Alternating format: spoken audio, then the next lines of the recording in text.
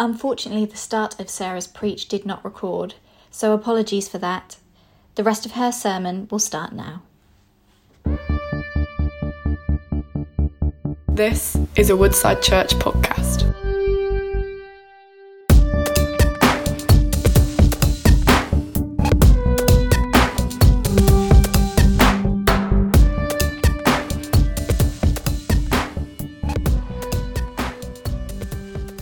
Some of you here today may think that this sermon is actually irrelevant to you because maybe you don't have parents who are actually alive today, and so you don't have parents to obey. But this verse instructs us how we treat our parents even if they have passed away, and how we remember them and what our example is having or will have on our generations that follow. I know that my late father-in-law, who passed away last year, if he were alive today, he would be cheering me on the sidelines, as he often did. He invested a lot of time talking to me about God, and his passion for Christ lives on in me, and I hope I can pass that on to my children too. Some of you may not have children of your own, or some of you may have children that have left the house and you have no authority over. This verse still has some relevance to you, so don't switch off. Because Paul really here is instructing us on how Christian family units should live. I believe his word relates to every one of us because ultimately we're all actually children of God, whether we know this or not. There's no mistake, like we kept on singing, God calls himself Father. He is our Heavenly Father, and our understanding of his love will not only help us identify with who we are as individuals, but will help our relationships we have with other people. So if we can go to the background of this verse, it's important to understand the writer here, Paul, and who he was addressing in the culture of the time. This wasn't just one verse. The letter was written as a whole, from start to finish. We only have verses now to help us with the preach. But this was a letter written to Christian families by Paul to be read in congregations like this, with all age groups being in there, in and around the area of Colossae. So Paul was saying, Jesus has a radical new salvation message. He wasn't there just for a certain people group. He was there for Jews and Gentiles alike. Paul was saying his teachings are pretty different too. So really in this context of the verse, he's offering a brief highway code of how we should be in our household relationships. But just before this verse, he describes an amazing picture of public worship, like we are in this setting, how we help one another as members of one body through wisdom, through psalms and songs and hymns and songs of the Spirit. And then he moves on to how we relate to one another into our private life. Behind those closed doors, he says, take from the public and do the same in the private life. Where things like sharing toys with your sibling or going and doing those mundane chores that your parents say, go tidy your bedroom, or where parents have to deal with sulking and slamming of doors and, look what he just did. It's a real test where you have to put on and consciously be kind and patient and gentle. So I'd urge you to read around the verses. We haven't got time to really dwell into this now. But briefly, Paul not only is saying about children obeying their parents, but actually it also talks about women to be submissive to their husbands and slaves to obey their masters. But thankfully, he doesn't stop there. And that's crucial because he says husbands need to love their wives and never treat them badly. He explains that fathers should not aggravate their children, and slaves should work as if they're working for the Lord. It wasn't against the culture, really, for women to submit to their husbands. It was the norm. But it wasn't necessary for the husbands to be nice to their wives. It wasn't countercultural for children to really obey their parents or their father. But it certainly wasn't the norm for fathers to care much for their children. In fact, children were ranked just slightly above slaves. fathers had total right to imprison their children, sell them off, and that was absolutely fine. So these verses behind me are really filled with much balance, with members of all ages, young and old, male or female, having to do their parts. It highlights, actually, if we just look at one verse alone, the danger of just taking one verse out of context. It's important then to always try to read verses in the context of the whole passage. Because if Paul just said, children, always obey your parents, without the verse that follows, fathers, do not aggravate your children, because they will become discouraged, then I think I'd have a problem with that. If we took Colossians 3, verse 20, children, always obey your parents, as a standalone, we could see that some parents might try to enforce strong punishment or discipline to their parents, like what we saw in the movie The Shack. If we just take verse 21 as a standalone, don't aggravate your children, you can see how some parents will just back off and not really have much to do with their children's discipline at all, because they don't want to rock the boat and aggravate them. So we need to look at both verses together to make sense of each verse separately. Paul writes to the Colossians, but his writing applies to us equally in our current time. We must not follow philosophies and human traditions, current trends, self-made religions, lies, half-truths, all have the appearance that it is of God. Although Paul is actually referring here to the ultimate authority over their children being fathers, in our current day, mothers have as much authority sometimes as their father. And in some families, actually, their mothers are the only parental authority. And so really this verse applies to both mothers and fathers alike. So, to the children. What does it mean to obey? All those children at the back. It's pretty easy. 4 letters, obey. Do as I say. Right? But in Greek, it has a couple of different meanings. It can mean to trust God or to hear from God. But why do we have to do it? Why do we have to obey our parents? Because they've lived longer than you? They often know better than you? Obeying your parents may not always be fun, but because we love them and trust that their intentions are good for us, we should obey them. You might be sitting here thinking, but hang on, Paul's being a bit unreasonable because my dad was never nice to me. He never cared about me. My mother always put me down. So why should I obey them? Paul specifically here, though, is talking about Christian households. Those who love the Lord commit their life to following God.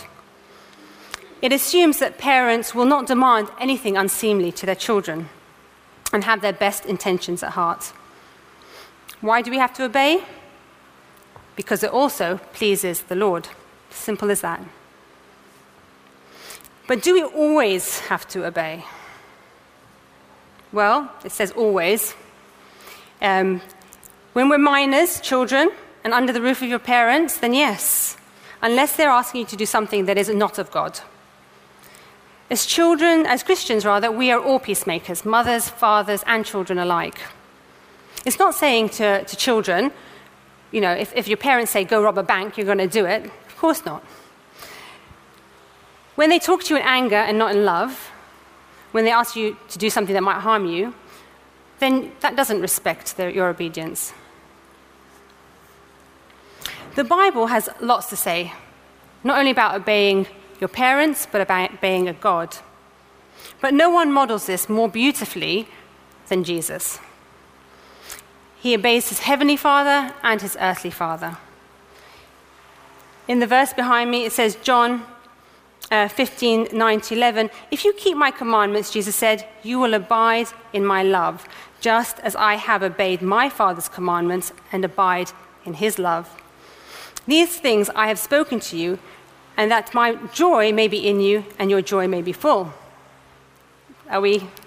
You can't find it. God is more pleased with us when we do the small, unseen things out of loving obedience than we do those big things for show. There's loads of opportunities for us to actually be obedient, to be kind to our neighbor, to lend a hand to somebody, to tell a truth over telling a lie. These things make God smile. He prefers our obedience over praying, praising, and our sacrifices, in fact.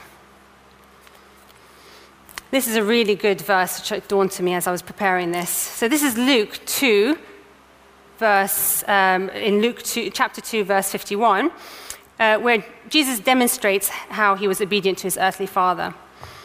So this is where Jesus' parents find him at the temple. They were looking for him, and then they take him away. And it sums up what Jesus did until his point of ministry. So that's when he was about 12, all the way to the age of about 30. It says nothing else other than this one verse. It says, Jesus went down to Nazareth with them and was obedient to them. Wow. 20 years summed up in that. He went and he was obedient. So, what does it say if we don't obey God? In Deuteronomy, it says, if we obey, we'll be blessed. If we disobey, we'll be cursed. Gosh, that's harsh.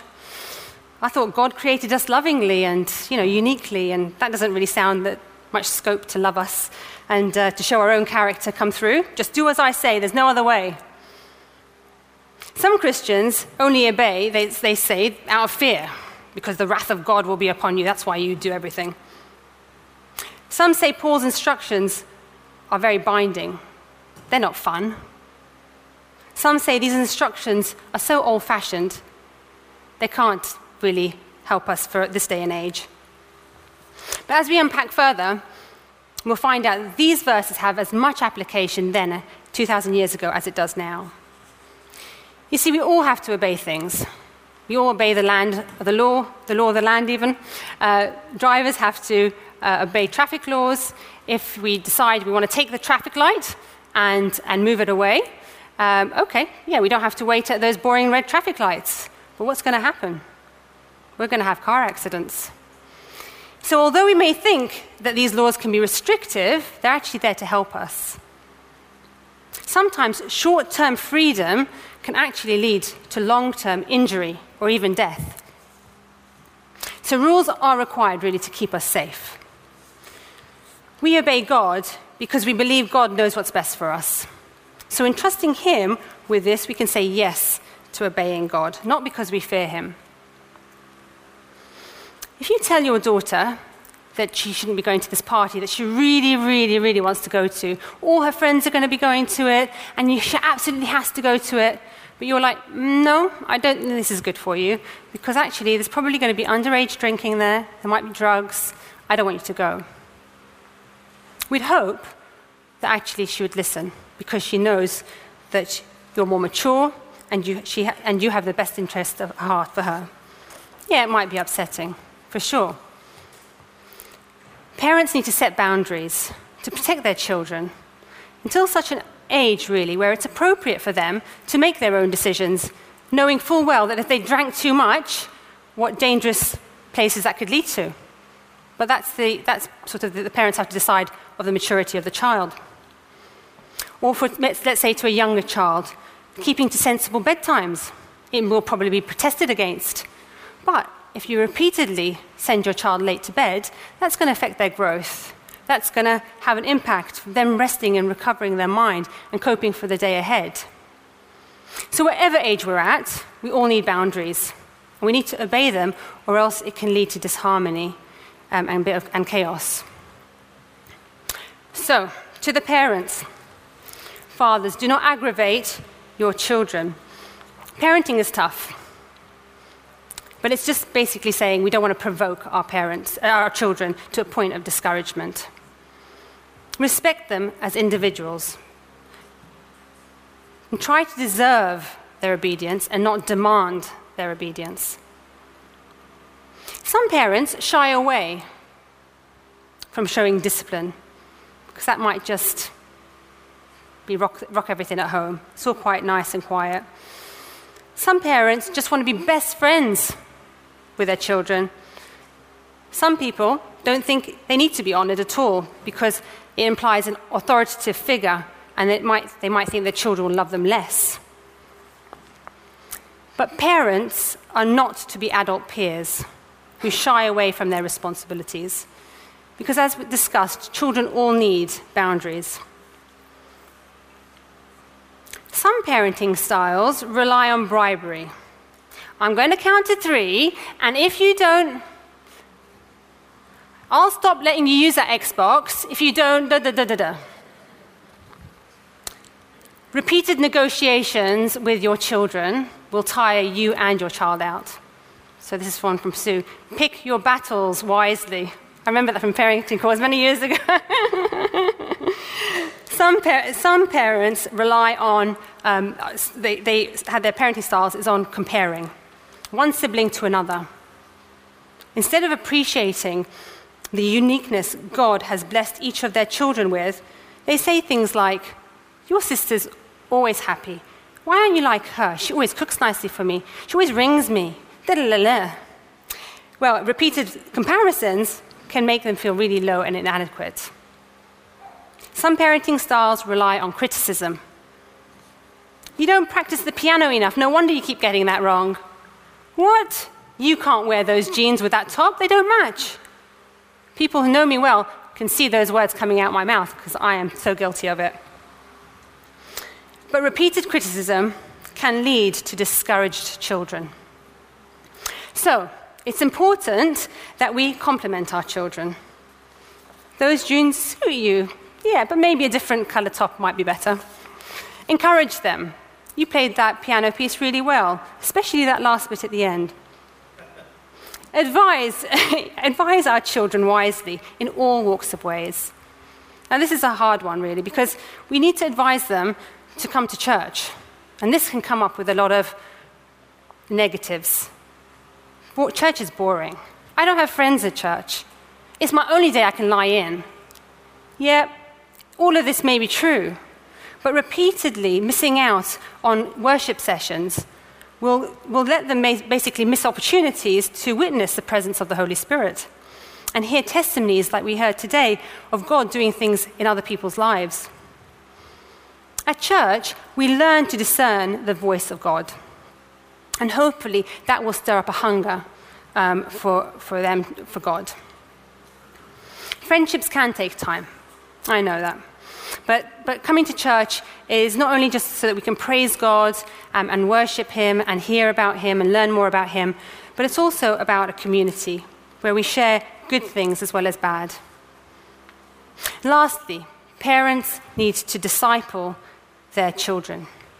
Discipling is different from punishing. So discipling is to equip them and to train them. Punishing means to make someone pay for their wrongdoings. But Jesus has already done that for us. He paid the ultimate price of our wrongdoings and suffered the punishment of death instead of us. And so he allows us to be called sons and daughters, and he gives us his inheritance. Some may think that they're not entitled to his inheritance because they've done too many bad things. But nothing is too big for God, who can wash away all our sins. All we have to do is take them to him and ask for forgiveness.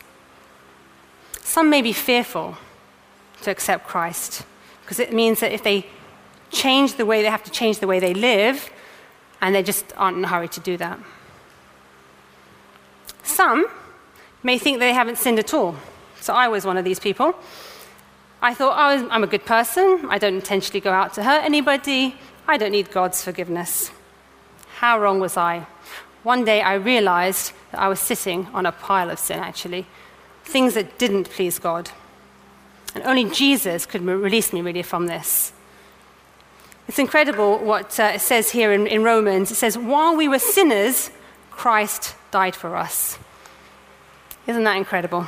We moved on. He grants us total freedom and calls us to him with arms wide open. And all we have to do is really go into his embrace. We're never too young, we're never too old to accept Christ. We need to love our children like God loves us. So a couple of weeks ago, I asked my 2 boys the question, why do I love you? My 14-year-old, said, "Well, Mum, that's a question you need to ask yourself." My 11-year-old said, "Because you're my mummy, that's why you love me." Both great answers. I thought, well, yeah, absolutely. I love them not because they're good, or one plays amazing sports, or they make me breakfast in bed, even though I wouldn't mind more breakfast in bed, boys. It's because simply they are my children and I love them. Like God loves us unconditionally, warts and all, and not because we're smart, because you obey God. As we understand God's love for us, we start to obey him. So really from the center of love outpours our obedience and trust. God loves us with all our imperfections, and so too should we love our children in the same way. But God is actually a God of justice. And if we don't ask for forgiveness, there's a price to pay. If we think we don't need God in our lives, then we've got it wrong. He has given us a way out of our imperfect life through sacrificing his own son, Jesus, to die on the cross for our sake. When children are young, their parents are actually like God to them. So they need to be taught that God is a God of love and a God of justice, and that he has given us some codes to live by. He is the ultimate authority over right and wrong. And if we move away from what is good, we will get hurt. So it will be good for all of us to really stick to what he instructs. For those of you who've got older children who've left, you've got no authority over, you still have a voice in their life. And they will still listen. So please make it gospel-centered, unselfish, and said in love. For those of you perhaps who are single mums, you might not be able to show them how to be a dad, but you can point them to our greatest Father, our Lord God. So in summary, God calls us to be obedient to our parents, yes. And to God, yes. Why? Because it is right. It is part of God's natural order seen in cultures all over around the world. Children need to obey their parents because they lack the knowledge, the experience, and the wisdom to make really sound, independent decisions. Equally, we all need to obey God because it's really needed for a stable society. If we disobey God's wishes, there will be problems in the home, in the workplace, in the streets, and it carries on into the rest of the world. And secondly, why do we obey God? Because it pleases him. Parents should not aggravate their children. Rather, they need to bring them up to know God and to love God. And then naturally, obedience will follow. And this is known as gospel-centered parenting. So behavior shouldn't actually be the main goal of parents. Even though I'm not saying it's not good to have good behavior, it shouldn't be your ultimate goal. The main goal should be for parents to develop their children to have a relationship with God, help them to pray for them as parents, teach them how to live in a community that is of Christ's teaching, bringing them ultimately to the person that can save them, Jesus, and then sending them out and equipping them so they can stand on their own with a real transformation deep within them so that they can live a life for God and that pleases God. As the Holy Spirit reveals Jesus to us in fresh understanding, the Word comes alive to us in our minds and then transforms our hearts. And as our hearts begin to understand how amazing God is, we start to obey. We start to apply the truth of the gospel into our daily walk. So from our minds, revelation, into our softened hearts, and into our walk, into our legs, in that order. And we begin to see this starting from the home. So that spirit-filled children will obey their parents, and spirit-filled fathers will be gentle to their children. And so really Christians devoted to Jesus should have marriages, families, jobs, attitudes that are all different from a culture devoted to itself. Great. So we're just going to end in prayer if we can. So if you could close our eyes. That'd be great. Dear Lord, the gospel reminds us that the power to live a life that pleases you comes from you alone. The gospel message is that we are all sinners, and therefore the transformation to be a better parent or child comes from God living in us. Help us all to know you more through studying your words in the Bible, by praying more to you, by getting good counsel from other Christians who have gone before us and who are more mature in their walk in life. Help us love you more each day and trust you more by obeying your word, which gives us everlasting freedom, releasing us from bondage to live a life full of joy and a life eternal with you. If anyone here today does not know you, Lord, as their Father, then I pray that you will reveal yourself to them. Lord, if you have been stirring anyone's heart today, then I pray that they do not put off making a decision to follow you. So with all our eyes closed right now, and if God is speaking to you, I'd just like you to raise your hands up to God and accept him as your loving Father. And this is just between you and God. My sins were nailed to the cross of Jesus, allowing me a second chance to live, being reborn to wholeness. The grave I was clearly digging for myself was going to be filled with my body, but instead Jesus came and took the place so that I may live. Thank you, Lord, for this amazing sacrifice. In Jesus' name I pray. Amen. Thank you. You've been listening to a Woodside Church podcast. For more information, visit woodsidechurch.com.